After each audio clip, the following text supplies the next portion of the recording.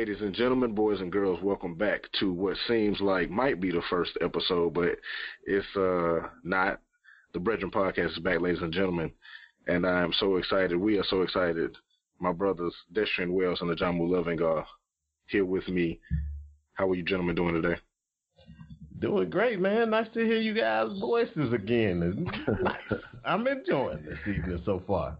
And I already know before DJ even said anything, I did the intro completely different because we back for the first time. So I'm doing it completely different. Hey, it's gonna ride. I'm not redoing it, but I had to make it different just because it's been a minute, man. It's been a minute. As everybody knows that listen to us, and to any first time listeners, a little bit about ourselves. We are all husbands, fathers, business owners, employees, and all the sorts and the gambit of what the amazing things that black men can do. So one person traveling doing speeches, another person traveling doing speeches, one person going vacay, another person going vacay, and here we are, and we back. And birthdays and all in between. So at the end of the day, folks, AJ was on vacation. And he just had an anniversary, and he was not going to record anything as to jeopardize his life. So shout out to Shannon. Happy anniversary to you, baby. Dr. Lovett. And me and Dr. Lovett have been waiting. Dr. Lovett. Correct me if I'm wrong, Dr. Lovett. Was someone not in Hawaii posting video? Hey, I mean, I guess technically they could throw it at you as that was a work trip, but it still was Hawaii, though. I was out here on people more important than things, though. I apologize. I was unaware that Hawaii was a work trip because anytime I see somebody wearing shorts, flip-flops, you know what I'm saying, and a shirt, walking around with shades on. No flip-flops on. With shades on, I don't think they're work. No flip flops on. They might have been slides. My bad. Slides. Let's get it together. I'm from Alabama. He didn't have on the thong sandals, ladies and gentlemen. He didn't have the thong sandals on. Man, let's get into it, man, before we get too real. That's for the after show. And if you don't know, you will know. Tune into the after show where things become a whole different thing. But welcome back to the Brethren Podcast. We are so glad that you have joined us, and that's BREAD, Brethren, because we always talking about our bread and we're always getting bread.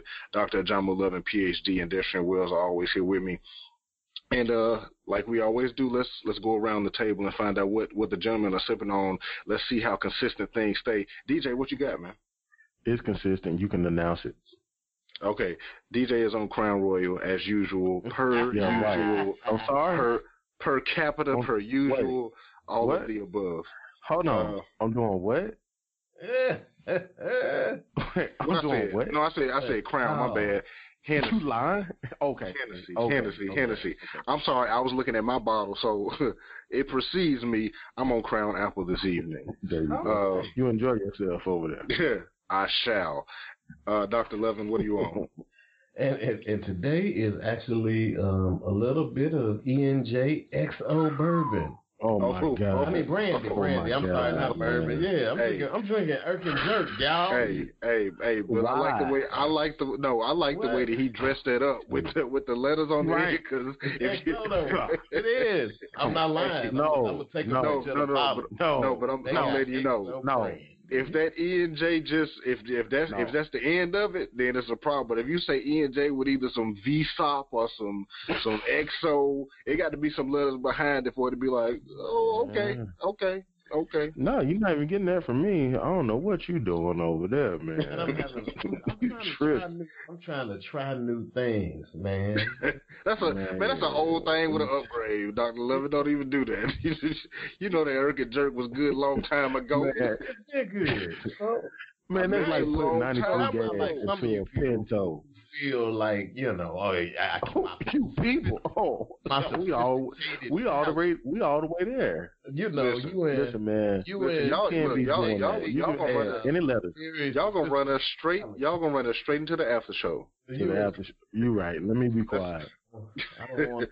Look, we'll definitely pick this conversation back up. 93 gas and a Pinto over there.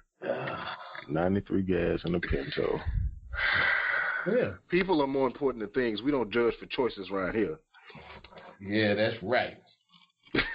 And speaking of choices, tonight's topic is measuring progress. Nicely done. That was a real nice segue. I like that. Ironic. But before we jump into this topic, as we always do, let's do a toast to knowledge being dropped, things being learned, truth being told. Cheers, gentlemen. All right. Cheers to you, bro. Even the ENJ. Yeah, but like I said, tonight... the sound that you make after that ENJ. Tonight's topic is measuring progress, man. And so we're gonna get into it, but I'm gonna throw it to DJ first because DJ's gonna do what Dr. Levin normally does and gives us a somewhat outlined rundown of the direction that we want to steer this conversation. But if you have listened to us, you know that anything is possible, like Kevin Garnett said. But DJ, I'm gonna throw it to you about measuring progress and how we gonna flesh this thing on out tonight. I definitely appreciate it, and I appreciate everybody that's tuning in. I think where we want to start tonight is, let's set the table. So when we think about measuring progress, I want to just use this phrase, and it's not mine, it's definitely someone else's, but for the purposes of sharing with our listeners, I hope that they can find some value in it. And there's a saying that goes as such: comparison is the thief of all happiness. And I think as it relates to measuring progress, we have to be very careful not to compare ourselves to others as it relates to their personal journey relative to ours. And the reason that we need to do that is because where we are in our personal process, the value of that space or that place that we're in could be significantly different than where someone else is.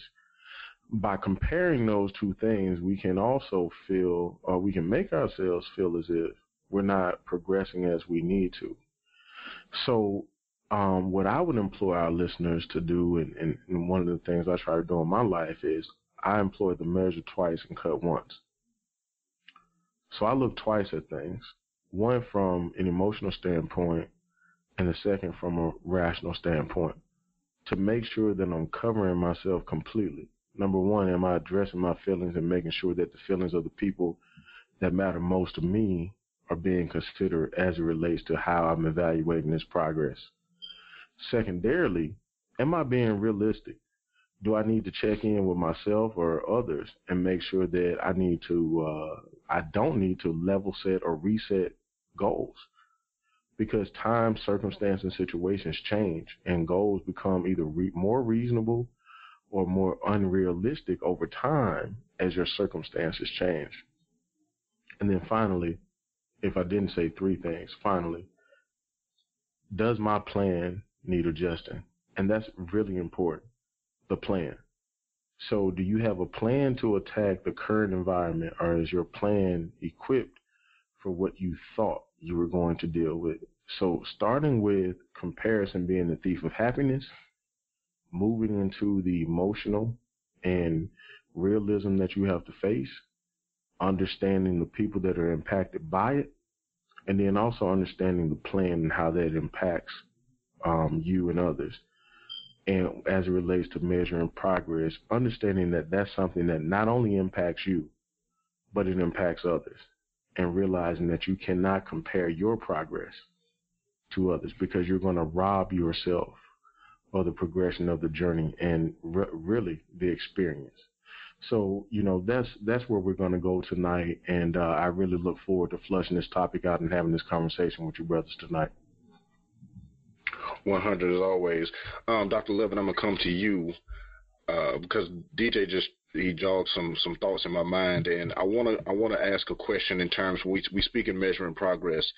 And of course, we at some point, and it may be now that we are aware that we're in a social media age where comparison is, for lack of a better term, a better phrase is very prevalent at this point in time, because everybody else's, whatever they want you to see is always available, and for the most part always in your face, in front of you.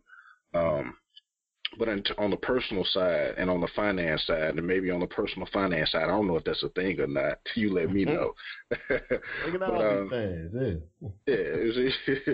I don't know if I just invented something. Personal finance. Somebody look that up and see if that's a real thing. I don't know if we got any. I don't know if we know any experts on that subject. If it is one, but it might be.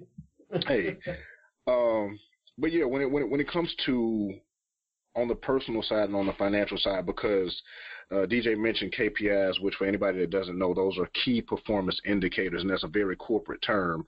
And anyone who's worked at a corporate job, for the most part, you are. Those are the things and the indicators that you're measured on and somewhat graded on in terms of how you're doing at a job.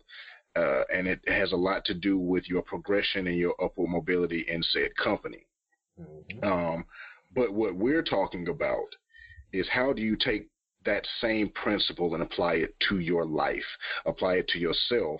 And of course, we know those two things intertwine, because if your goal is to become the VP at your company, then you need to, set your goals to be the KPIs that your company has set, but you also have some things to do in your personal life that will help you to attain to those goals. So, Dr. Levin, that's the point that I wanted to throw to you. It's just where how where those goals kind of enter, those things, those personal KPIs and those professional KPIs intertwine, especially when it comes to the personal and the financial, and possibly the personal financial. I don't know if that's a thing or not, but I'm gonna go ahead and throw it to you. Yeah. So, in terms of performance indicators, I think that they can be just like anything else, a potentially useful tool. I think that what Destrian said was right, at least in my opinion, it's right about being careful, always reaching out for comparison, and more important, because I feel like it's natural to look to something else to see where you are, to judge perspective. That's how perspective works, right? You try to take something that the depth of, or at least perceive that you do, and see how far away from it you appear, and measure. That's how we keep from bumping into each other and falling off of cliffs and stuff, right? And so perspective does serve a purpose, but in the era that we are currently in, where there is so much bombardment of information and data from social media, you can start to really get confused about yourself and what's important to you and what really matters from a personal level, and if you aren't careful, even from a professional level, because you might not even be thinking about the job that you're currently working. With how quickly things move nowadays, you're thinking about the qualifications for the one job that's 2 jobs down, you know what I mean? Or once you grab the experience from this particular gig and move towards what your long-term sort of career aspirations might be, you might not even be looking at the key performance indicators that are at the current position that you're in, and you might be doing that to your detriment, depending on what opportunities are there. Sometimes you never know, whether you left a job at a company that you could have been the CEO of, right? And so I think that paying attention to what you're being judged on and what might be important for the position that you're in is important. On the job, I think it's important in life to a certain degree, to set up goals for yourself to whatever extent that you can, quantify those goals so that you know that you're taking a concrete step towards what you want to do every day. I think those are all good things to do, but I do think that Destrian has a strong point when he says that you rob yourself of the experience, you rob yourself of the joy of actually feeling your progression going forward, because you're so caught up with what's happening to everybody else. That's how you make a hater right there. That's the recipe for a hater, just to always be looking outward. You know what I mean? If all you do is look outward and then disparage your own sort of situation, and you just feel like there's nothing for you, there's no real hope in your life, What do you end up doing? Well, somehow you get some twisted view on things, and now, like, anytime somebody else brings you something that might otherwise be joyful news, if you were a person who had a normal outlook on life or who had a positive outlook on life, now you've turned yourself into a hater and transformed where every little piece of information, especially good information about somebody else, twists a screw into the side of your jaw, because now your face is all messed up looking because somebody else did something positive. And why is that? Well, because you haven't focused on yourself at all. You haven't been able to enjoy what it is that you're supposed to be doing. You don't even have your own plan, and you haven't started to think about it, and so you feel directionless and helpless and angry about that. And what do? You turn to somebody who says they've got an answer for all of that directionlessness and all of that lack and all of that feeling of hatred and self-doubt. And you listen to whoever that is that says they have the answers, even if they bring you no tangible evidence of having those answers to anybody else. And you have a significant portion of the country that ends up identifying with and glomming onto this attitude of nothingness because of a lack of focus on their lives, because of a feeling of a lack of opportunity, because they see some progress in other people's lives, and then you have a lot of strife that can come from that. And so you can build out from your own self and your own choices and the own, sort of either attending to these key performance indicators and moving your life and progressing forward in a way. You can sort of draw a line between people either not maintaining these things in their own lives and then what happens in the broader world, in the political climate, the business world, in the friendship world, and see how the way in which people treat one another starts to change, and not necessarily for the better. So, whew. Doc coming through with it as usual, and I appreciate it. I just want to take the time right quick to just say I am blessed to be back doing this with you gentlemen. It's refreshing, because people know that we, if you don't know, you won't know. We keep in touch outside of this because we are actual brethren, brothers, and we got a lot of things going together, so we got to keep in touch. I got to watch these people, but no, for real, it's just refreshing to be back and conversating with you gentlemen. And if anybody don't think that's a word, catch me in the after show. But DJ, I'm gonna throw it to you in a second. But I wanna throw in some information that your points jog some memories of. I want to give a shout out to my good brother J.D. Snell. If he listens, or if anybody knows him that listens, I'm giving him credit because I don't want to take credit for something that he posted this on Facebook. He said 2 things that will have you messed up every time. Number 1 is hating. Number 2 is waiting. And I just thought that was such a profound, simplistic statement. So, cultural references being thrown in right now. 2 things that'll have you mess up every time is hating and waiting, and that completely ties into what both DJ and Dr. Levin said about just the comparison. Comparison is the thief of happiness. Comparing yourself constantly to other people will consistently rob you of what is truly yours.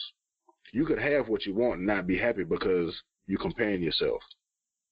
Wealth could be right there at your front door, but you can't get it because you still hating or either waiting. But one of the points I wanted to throw to you, DJ, was in terms of KPIs, personal and professional and financial, if you will, is because, of course, everybody knows that we always try to make things plain. We try to make things practical and to practice, but how many indicators do you think are too much? Because, all of us have been in the corporate world, and our listeners have been in the corporate world and work jobs where KPIs are a thing, and we know that there's literally a set list. Like there is a actual form that says key performance indicators, and these are the the 10 things that you are being judged, graded, measured on. This company may have 12 things. This company may have this, but as a person, you know, that is always being transparent and truthful, I myself don't necessarily know what my KPIs are. I don't have them written down in format like the company does. And this is the point that we're gearing to, is maybe that's something that we all should do. And if anybody's ever listened to any of our conversations from season 1, we laid down foundation of, you know, making steps to doing certain things. And most of those steps could be considered, some of them could be considered key performance indicators. Some of them, you know, we did a lot of goal talk, goal setting, and goal achieving.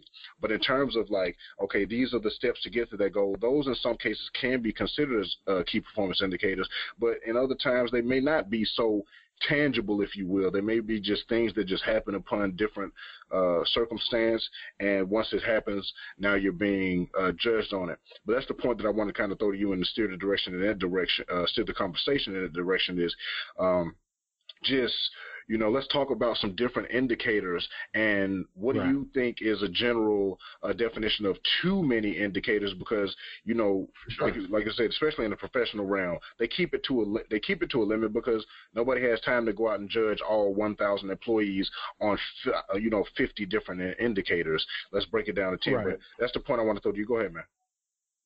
Well, what I would say in this realm is that even the few I'm going to say is probably too many.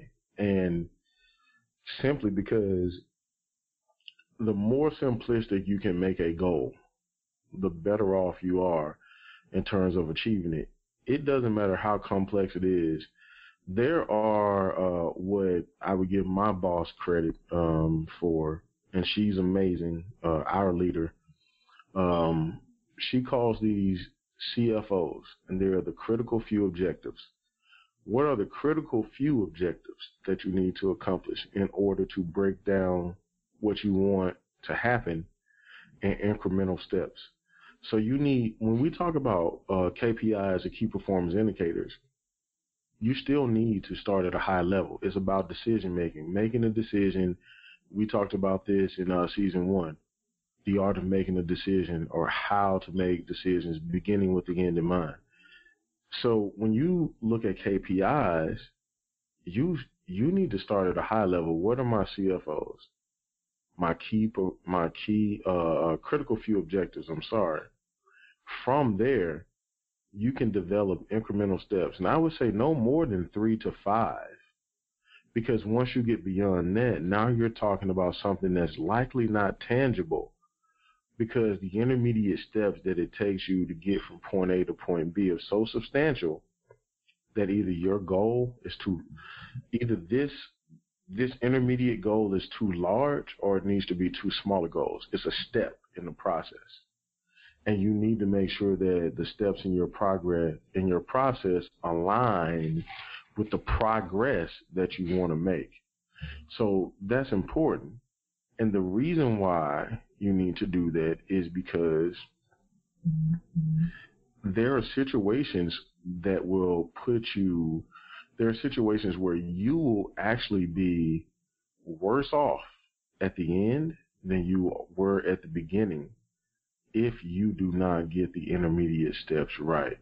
So you don't want to get to an end result and you haven't measured twice and cut once, and you think that, hey, you know, I have a successful project or undertaking here, and it's a failure simply because the KPIs that you put in place, or key performance indicators, are the checkpoints, and we can call them that if you want. The checkpoints that you put in place did not allow you to properly evaluate yourself. So how do you do that becomes the question. Well, who's on your team?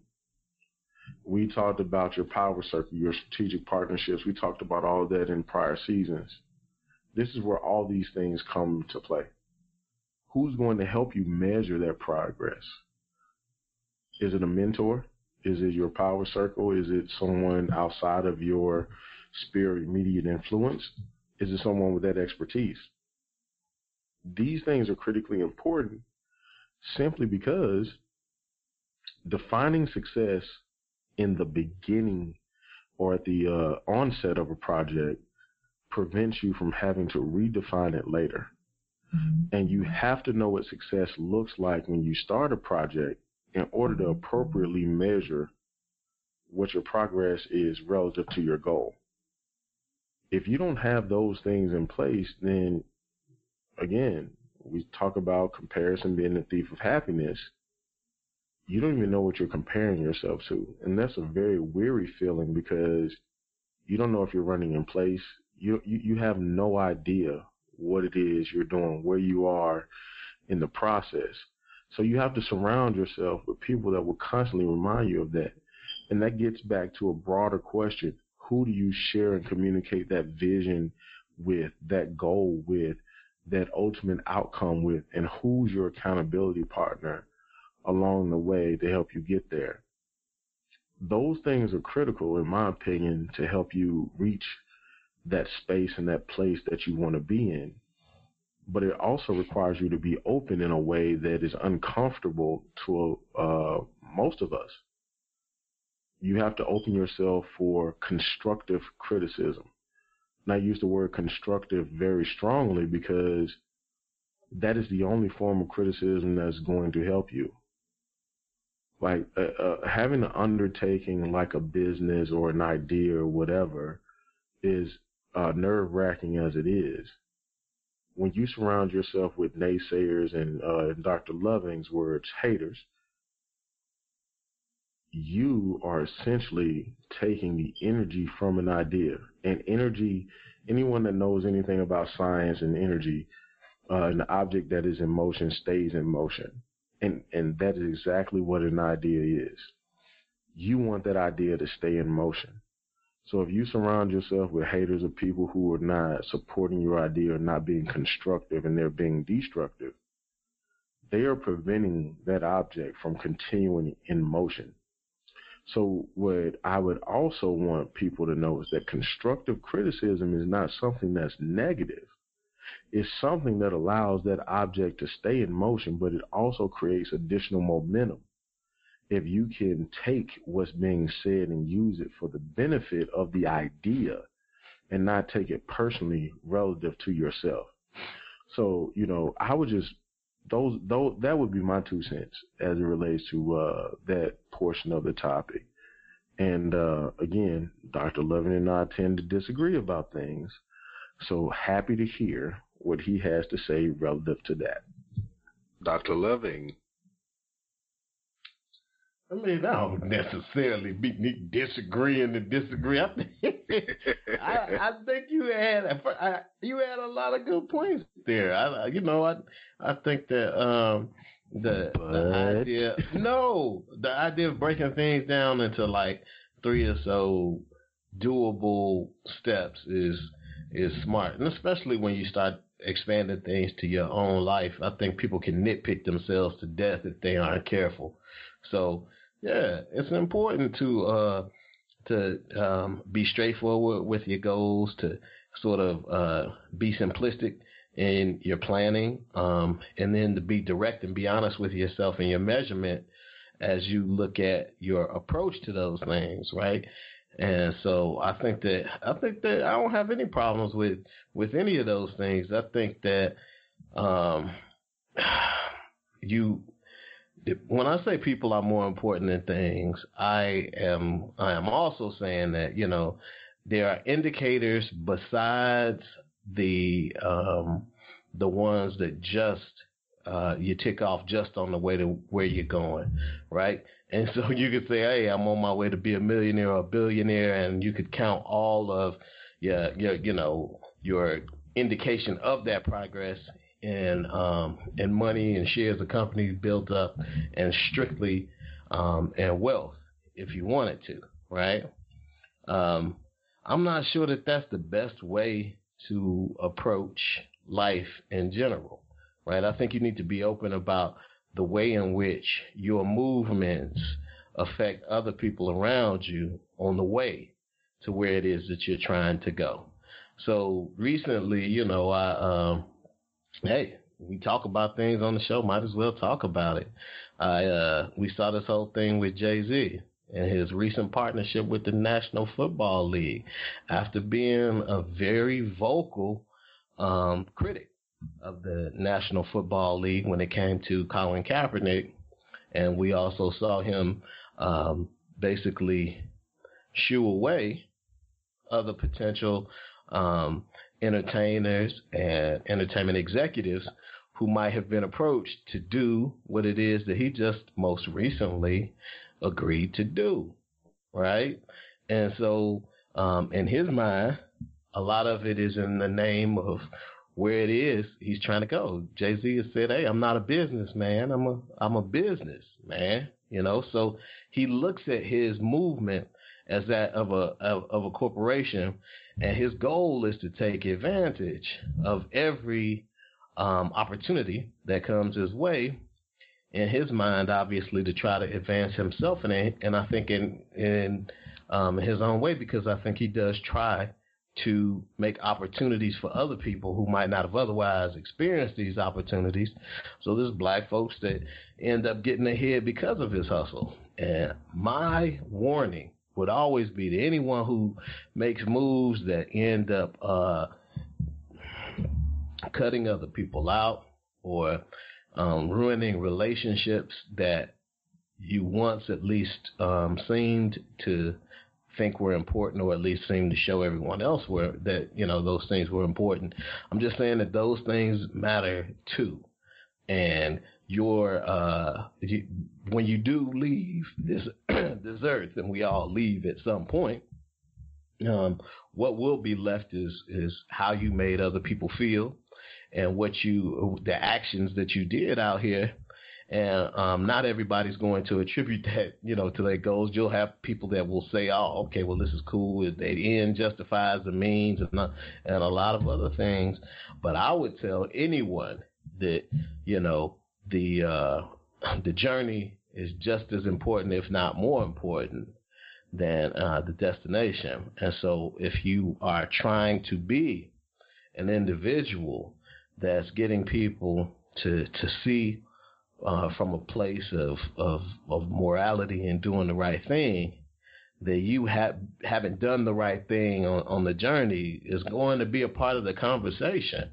And so it's a tough thing to do, and especially the bigger your goals get, the larger some of the potential ethical dilemmas get, and these questions and the answers to them are not always easy.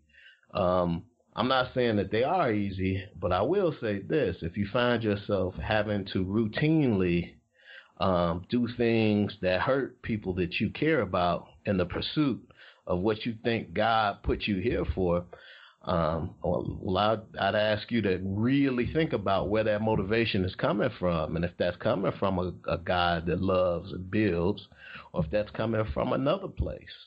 I would ask you to, just ask yourself that, and think about what your next move is going to be.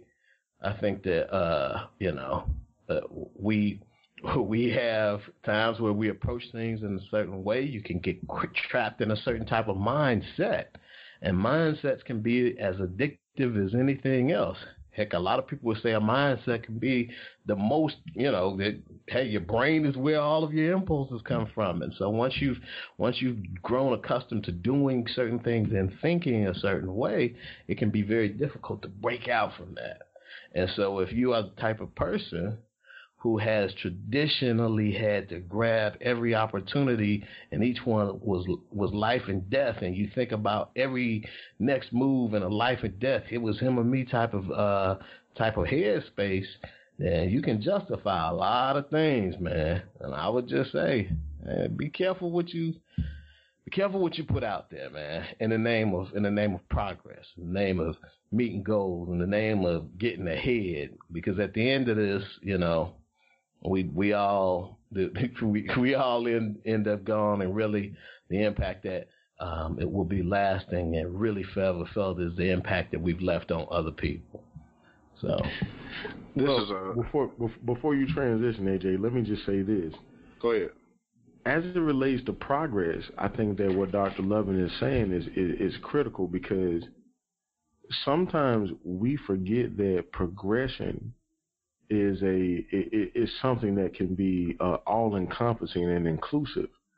We look at progression oftentimes as, what am I doing, versus am I helping society or a culture or people or a family, whatever, move from space A to space B.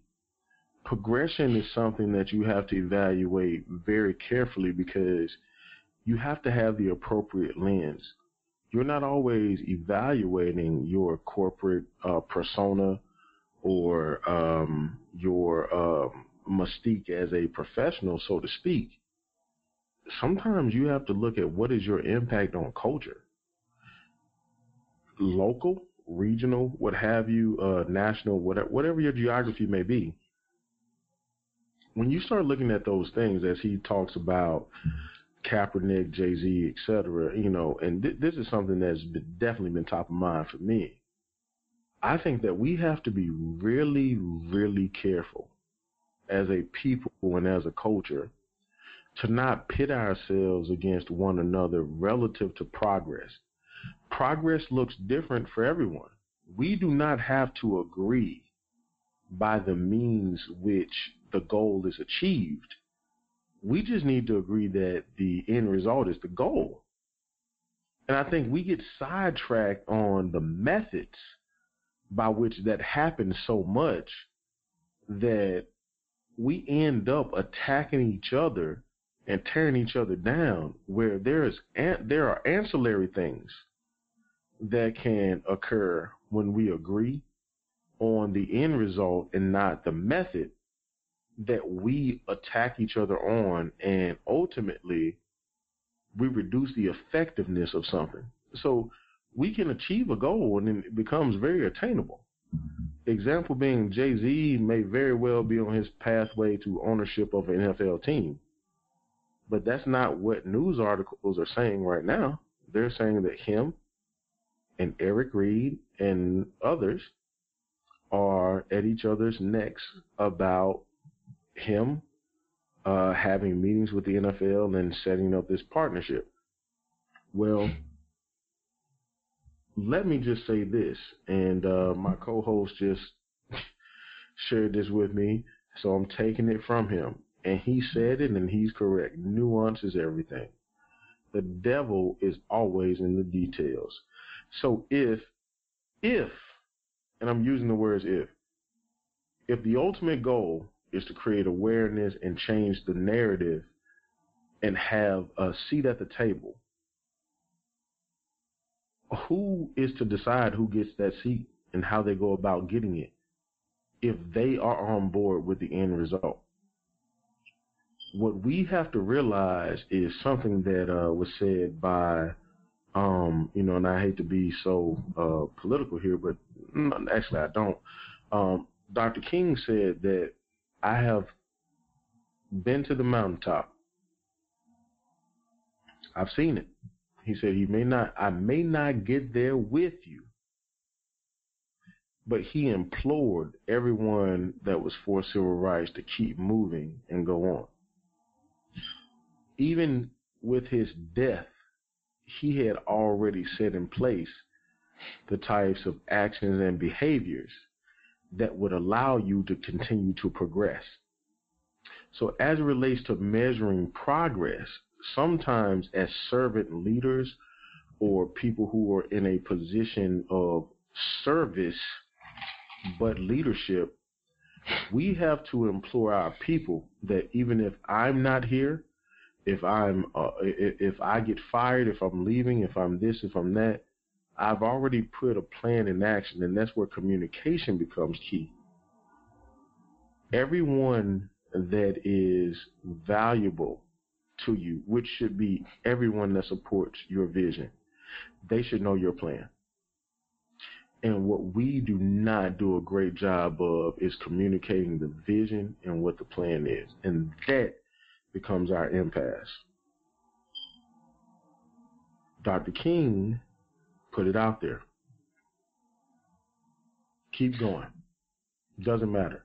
And that goes back to the personal board of directors. If you have that in your court, these people have intimate knowledge and details of your plans, your activities, your actions.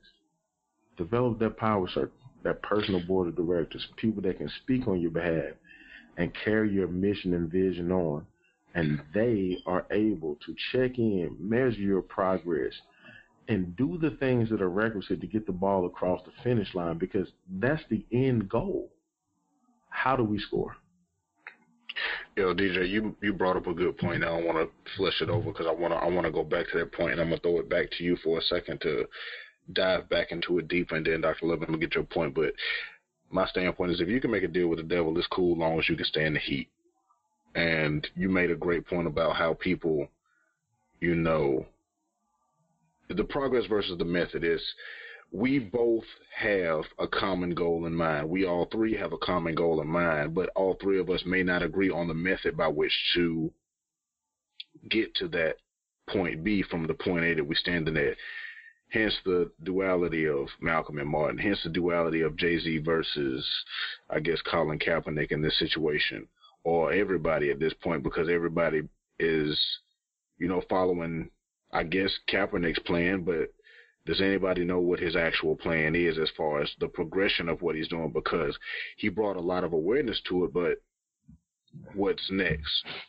And I think a lot of people are jumping to the defense because it's like, oh, well, I thought we were boycotting the whole entire NFL. You're doing a deal with them when you told everybody to do it. But, you know, we can definitely delve deeper into that, into the after show, because that conversation gets real sticky and humid, hot.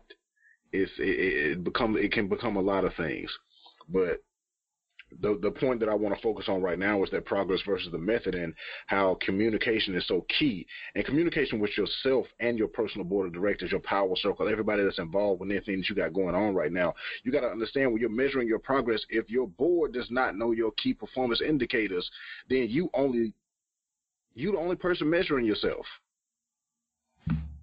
Even the police department got internal affairs now. How much work they do, that's a whole nother conversation. But DJ, I want to throw it back to you.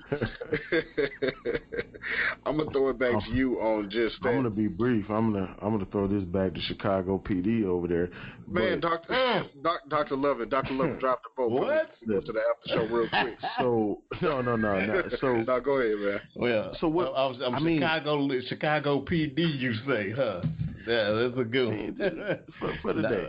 I mean, for relative terms, I think that we have to understand that we are all a part of a judicial system, whether that be racial, ethical, or what have you, or whether it's sex or not. But depending on the circle of people you with, your judicial system, your governance, etc., it changes. And when we think about what we want as a culture and as a people, or specifically as a society, we have to be really careful to make sure that we're seeing beyond today and looking towards tomorrow. Because the world that we live in today will not be the world that our children will grow up in the future. And for anyone that has young children or has a vested interest, period, that should be really important to them for this very reason. The things that are critical and important to us are going to evolve and change.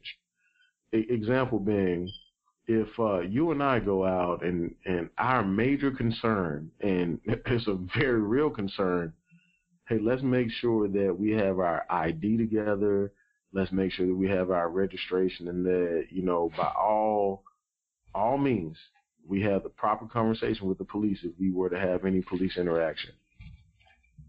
I would imagine that my son, for all intents and purposes, unless things really go left, which they definitely have the ability to do based on what I've seen, but if I do my job and you do yours, my son will never have to worry about that.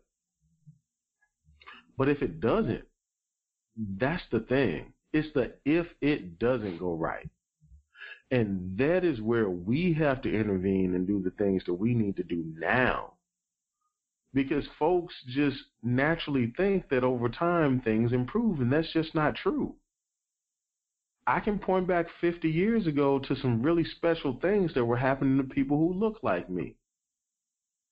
That's not a far cry from the things that are happening in the public right now by law enforcement with people who look like me.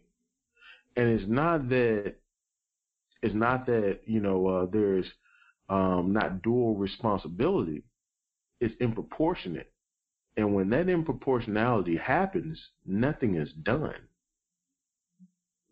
That's called judicial. There's nothing judicial to hold someone accountable for doing that. So we can measure progress as much as we want on protesting that and being loud about it. That is just a upstart. That's a grassroots means. But what happens is when we are able to get into the proper rooms to have the conversations that need to be had, we also have the same people that are saying we need to make change say that the people in those rooms are sellouts. And that's the issue that I have with folks that may prematurely judge some of the things that you see with a person like a Jay-Z or whomever. If change is going to happen, it won't happen at the initial meeting. Now, his comments were not well-founded, and they were definitely off base. I will say that. And I'll take whatever heat that comes from that. But he has a track record of showing up. And I would support that track record over the comments because I don't know what the intentions are. But, again, we as a people have to get to a space where we are able to allow someone to get a seat at the table and make change. Generally speaking, when the seat at the table is granted, that person is ostracized because we immediately assume that they don't have our best interest at heart. Like I said, if you can make a deal with the devil, it's cool as long as you can stand the heat. Exactly. And I think that's the thing. You know, I can pretty much guarantee if I had $1 billion in the bank, I could stand the heat. Yeah, I mean that I don't for a second think that this is going to hurt Jay-Z really at all. Honestly, I think that he is one step closer to owning the team. My point about all of it was just, you know, be careful how you treat people along the way. Now, the fact is, when you're trying to build a business the way that he is, you know, you're not going to always make friends. So I get that. At the same time, you know, if you are making moves that I can, like, right along the lines of what you told other folks not to do, then you're going to have questions about that. People are going to have questions quite naturally. And I think it's fair to say that, all right, well, let's see what does come of it, because in certain parts of this whole thing, there is an element of changing social norms and changing the way people think about certain things. And entertainment is really good about that. I think what Ellen has done, Ellen DeGeneres, in terms of the way that people viewed her initially when she came out versus the way she's accepted now, and the different types of people who embrace her. Even Oprah Winfrey back in the day, there weren't people that would openly embrace and talk about loving an educated black woman in the South back in the day, but now it's a thing. So, you know, progress can happen.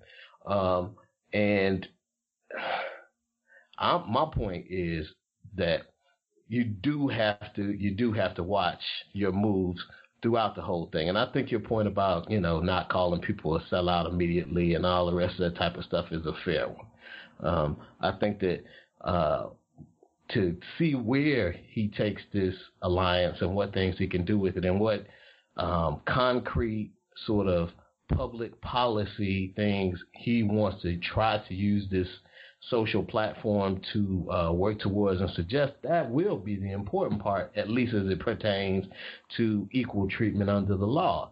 So if we have something that talks about qualified immunity and, you know, the way that prosecution can work and maybe have some concrete legislation to back up and have the microphone of the NFL to change prevailing notions and attitudes about it, then it could be good. unfortunately, when I look at the track record of the institution, the NFL, in and of itself, it hasn't really shown any sort of commitment to that sort of progressive ideology. And so then you look at an individual trying to change both an institution and that institution's projected image on the world and how that's going to affect everybody. It's an important thing. It's a huge. We'll put it like this. This is the biggest stage that Jay-Z has ever been on. Is this one? This stage right here is big, and the degree to which he performs well on it, and who sees that performance as being the right type of performance, man, it's gonna be a big deal. So at the end of the day, he definitely made some waves, and what those waves lead to in terms of progress and concrete change, hey, that's all. It all remains to be seen. But you do know. And there's going to be some questions, and if it don't have a shot right, there's going to be some people, right? You know that, like you said, that heat will be there. The heat from the first is going to be there, but the heat that remains will be even more if things don't work out right. So, now, Doc, I guess this is my thing as it relates to that. So, I don't need things to work out right to be comfortable. I need to see, I guess I would say, genuine effort, right? So I look at the things that he set in place prior to, and again, I go back to his comments. I didn't appreciate them, but I also am not a billionaire at a table. But he is speaking for a culture. Let's do this, because I got an idea.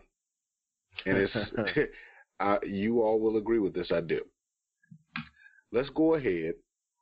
I'm gonna throw it to both of y'all. We're gonna give some practical measuring progress steps, and then we're gonna go directly to the after show, because this is obviously about to be a big conversation. It's a thing right now. We got to talk it about. We got to flesh it out, because this is very much so on the side of cultural progression. And the methods by which and measuring progress and the methods by which we're getting to it, because we got duality, and this is the way we thought we were going, and now somebody steps in and does that, and we got a lot we can say about it. So let's do this, Dr. Lovin. I'm gonna throw it to you. Yeah, I want to get some practical steps down for measuring progress, KPIs on the personal and the professional side, because that's what we do. DJ, I'm gonna throw it to you, and I'm gonna close it out. So, Dr. Lovin, go ahead. Yeah. So here's the deal.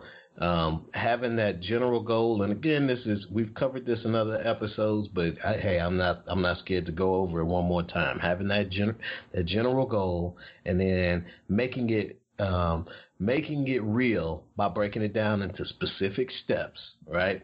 And then placing a timeline by which you plan to hit those steps, and then also grade yourself as you move towards those steps. You have to have some concrete, measurable thing to say, hey, this is where I am going, and this is how well I'm approaching and meeting expectations for that goal. And I think we started off talking about how they do need to be personalized and personal, and you don't want to get too far outside of yourself when you're looking at your performance, because then you can start to think about everything from everybody else's perspective instead of your own, which can really take you off base, all right, and really negatively impact the enjoyment of the whole process, which is kind of the whole point of life in anyway. All right, so paying attention to those things is extraordinarily important. And then we started talking about, the way itself and the methods that you choose to actually reach those goals, and how, let's face it, how they're going to be perceived and received, and what's going to happen going forward with other people. And while it's a personal process, understand that there will be judgment from the outside, even on your own process for how you do things, even if you have the best motives in terms of what you are hoping to accomplish for everybody else there will be people who are critical, especially if the things that you are doing run in competition or counter to what it is that they've done or things that you've talked to them about. So there's a lot that's here. There's a lot that's there to operationalize it and make it your own, right, and use this. But I think it also is enough there to start to give you the idea to recognize that this isn't just something to be done lightly, right? Planning your life, planning your goals, planning your strategy to reach the things that you want to accomplish has to happen with some thought as to how it's going to impact the world around you. And so, you can't Thanos and snap your way completely out of decisions. There's a lot of moving parts, and they tend to affect one another. And it's important to remember that as you are approaching the process, to not get stuck in the weeds and recognize any time that you are doing otherwise, that people are more important than things. So that's all I have on that. Beautifully put as usual, Brother Wells. Yeah, man. Dr. Levin always baptizes the conversation in such a way that I feel like I'm left here to clean it up. However, because he's so good, he also leaves a few things that you can piggyback on. I think that one of the major things that we need to do as a society, but more specifically as a culture, is to engage in the human element more. We spend so much time doing things that are so non-productive in terms of bettering each other and understanding the specific goals that someone may have. You don't even know what you can do to support that or how you can participate in it. So I would encourage our listeners and the people that they're going to share this with, engage in the human element and figure out, the person next door to me. We all know we know talented people. Figure out how you can participate in that vision, because that's how communities come together, and that's how things are bound, and that's how things become more. When we really talk about people being more important than things, when you're a participant in the process, the progress becomes shared. And that's where we need to get to as a collective, as a society and a people. Now, that's not easy. That's not easy to get to. I'm not saying that it is. But if that is the ultimate goal, how do you break those things down relative to what we said? How do you break down the intermediate steps to getting there? In my opinion, I would say that starts with a conversation around race and relations in this country. How can you communicate openly and honestly with people who look like you and people who don't? And start to bridge the gap between that connectivity. How do you share your vision for how we move forward together? How do we do commerce together in a real way? How do we do bigger and better business together from a regional and local standpoint that requires government to respect the power of small business? And then finally, and I wouldn't even say this is last, but how do you impart that on your family and spread that through your community so that other people engage in those same types of behaviors that you do and the people that you care about do? Because those things ultimately combine with what Dr. Loving said as it relates to, hey, now that we have this idea about economics and commerce, how do you pair that with the social reform and the social justice aspect of things to holistically address the issues that are going on in the communities? And then, and only then, true progress will be seen, and you can measure it and identify it because it will be visible to you based on a time in history that you have previously seen in a new time in history that we have collectively established. We are so close to it, yet so far away, because all it takes is a change of the mind, and the mind is the hardest thing to change. Those are my comments, bro. It always sounds like a documentary. Power is the ability to define phenomena and make it act in the desired manner. We've mentioned that several times. You can listen to previous episodes and find out the source.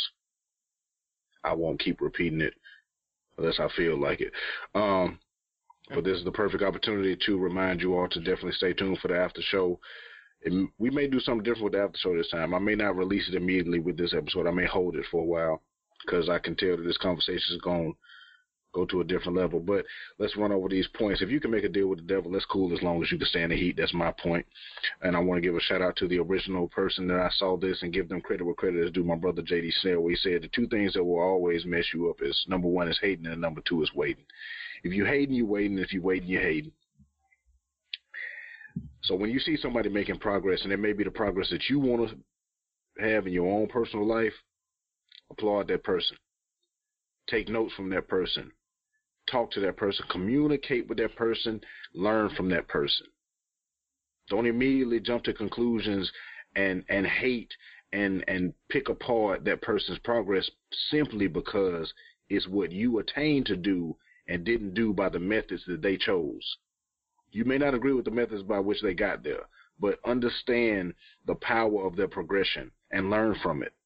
Communicate. Me and my brother Randolph had a conversation the other day. We talked about what is the true value of your network, not your net worth. We ain't talking money. We talking about your network. The 5 to 10 people that you know that you can call on, not for a favor, but you can call on them to be a resource. I know for a fact I can call on Dr. Love and I can call on DJ, and they could give me a wealth of financial, corporate, business, personal knowledge. The list goes on and on. How many people can you call like that? It goes back to, I want to say, our very first conversation, our very first episode, your personal board of directors.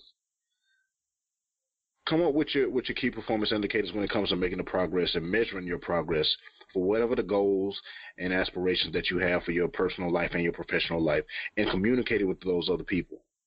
If one of your key performance indicators is, I need to do this, I need to stop doing that, you need to let 2 or 3 other people know that those are your intentions so that they can hold you accountable for it. Because accountability, my people, is what we all need. But we'll carry on this conversation after the show. We appreciate you. We love you for everything that you have done for us and are going to do for us. We appreciate you for listening to us, passing the message along, letting a friend know to let a friend know to let a friend know that the Brethren Podcast is something that could possibly do them some good in their lives, because that's what we hope it to be. Like we said, to knowledge being dropped and the truth being told. It's the Brethren Podcast. Destrian Wells, Dr. Ajamu Loving, and AJ Woodson. You can find us at our respective domains. You can follow the Brethren Podcast on Facebook and Instagram at Brethren Pod. That's BREADRENPOD. You can find Destrian Wells at dwellsconsulting.com, or is it DestrianWellsConsulting.com? Type both of them in. If you're not sure, type it into Google. I guarantee you it'll come up, because those are the type of people that we are. You can find Dr. Loving at DrAjamuLoving.com. You can also find him on Instagram at Dr. Ajamu Loving. You can find Destrian Wells at Empower, Engage, Execute on Instagram and Facebook. And you can find myself at mmbbgw.com and on Instagram at 248mmbb, because we do this 24/8. Yeah. Y'all think it's 7 days a week, but count your breaks. That'll be a whole nother day. That's a whole nother conversation, but catch us in the after show. We love you and good night.